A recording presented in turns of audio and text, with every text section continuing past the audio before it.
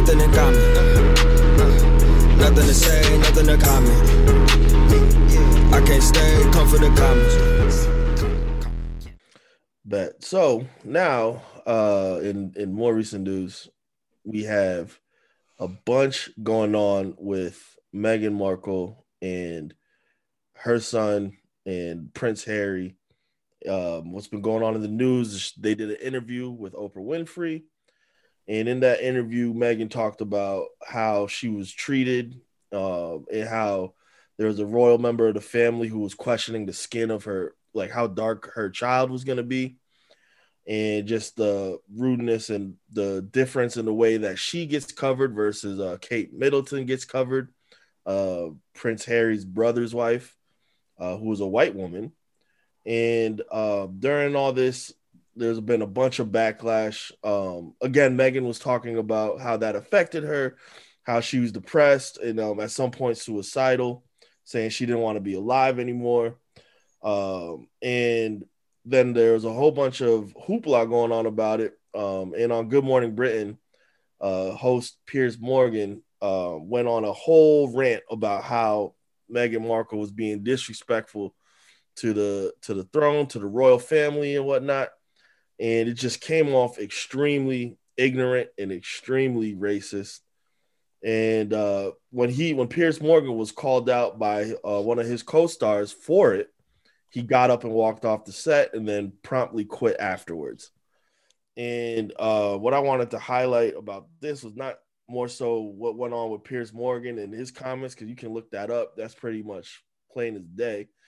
But more so I wanted to highlight the issue of colorism and also just being in multiracial relationships, as each of you all are. And I just wanted to just pick y'all brains and see if anything came up or if y'all can relate or just anything. For me, I watched the walkout segment. I think the guy that he was having a conversation with was really just trying to have a conversation and really just trying to pick his brain around what was said. But I think the action of walking out was pathetic. I thought it was very childish. Mm-hmm. And to be honest with you, he was put on the spot on national television. He got called out and exposed. And he got exposed. And, I think once it hits, there has to be some truth for it in order for you to walk off of a nationally televised show and then quit later on. I mean, there has to be some truth to that. And I think he hit him in a sore spot. And I think he was unable to deal with that pressure. And I think what he said was, I just wanted him to listen. Like, I didn't want him to quit. Like, we've had past relationships.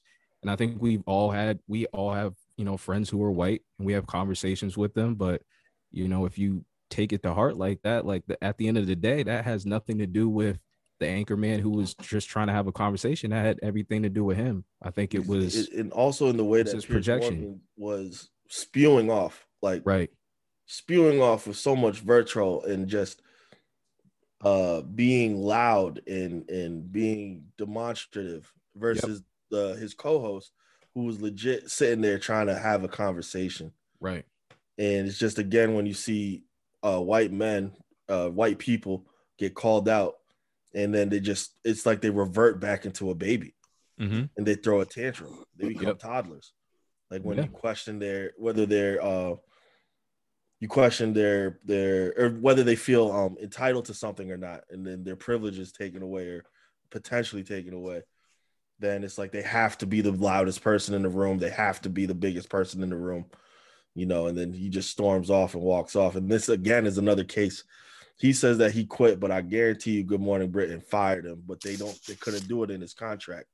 So he probably arranged for something saying that, I quit.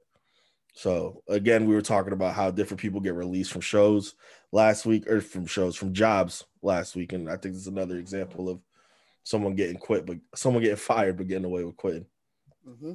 I think it also kind of goes back to where you guys are saying, like, people have a tough time when they're challenged like that on the spot. And it's like, for him, obviously he couldn't handle it. He couldn't deal with it.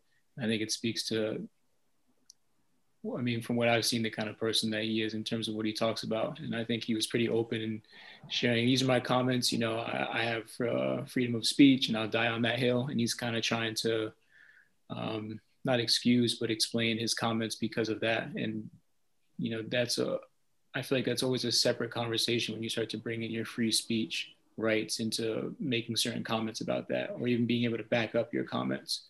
And I think that's the thing that kind of frustrated me, is that he, you know, calls this woman out for possibly lying about being suicidal, which again, for me, is a whole different conversation, that it is infuriating to hear somebody challenge somebody's feelings like that. But then it's like as if he doesn't feel any, like he feels no remorse about that. I don't think he understands the magnitude of that, to say something like that, and the power that he has, being somebody who is well recognized and has his platform, to call somebody out and say they're lying about their suicidal thoughts. Like, what does that do for anybody else that is having suicidal thoughts? And that's the point that the co-host brought up too. He said, you don't understand how much weight your voice carries. Like when you say things like that, yeah, you're entitled to your opinion, but you're speaking to the masses. Like people listen to you.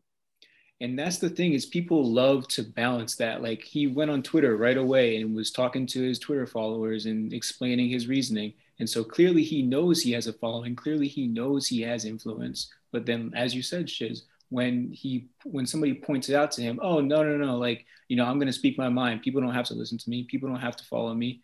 We've been seeing this a lot with a lot of, you know, influential people, but they pick and choose when they want to be followed. They pick and choose when they want their followers or supporters to listen to them, and when they just want to speak their mind. And I think for me, like, that's the thing that pissed me off about this story, is that he just tries to play it off like, oh, it's just free speech. It's just me stating my opinion. Like, you have every right to state your opinion, but have some fucking self-awareness to people and what they're dealing with right now.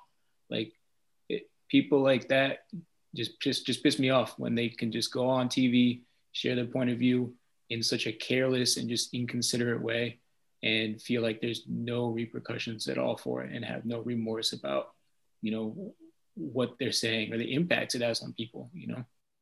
Yeah, and just the overall entitlement of thinking that, like, not even the overall entitlement of not having to be self-aware of how you sound, like not even being aware, like, oh, this could come off as racist. This could come off as I have a personal vendetta with Meghan Markle if I do this.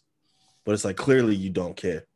Right. And just in general, it brings up a bigger point of, and a bigger question of really looking at the colorism and racism in Britain and in Europe, and the colonialism. And like, is it, for some people, is it really that hard to imagine that the monarch in Britain is maybe making comments about someone's about their skin color or the skin tone?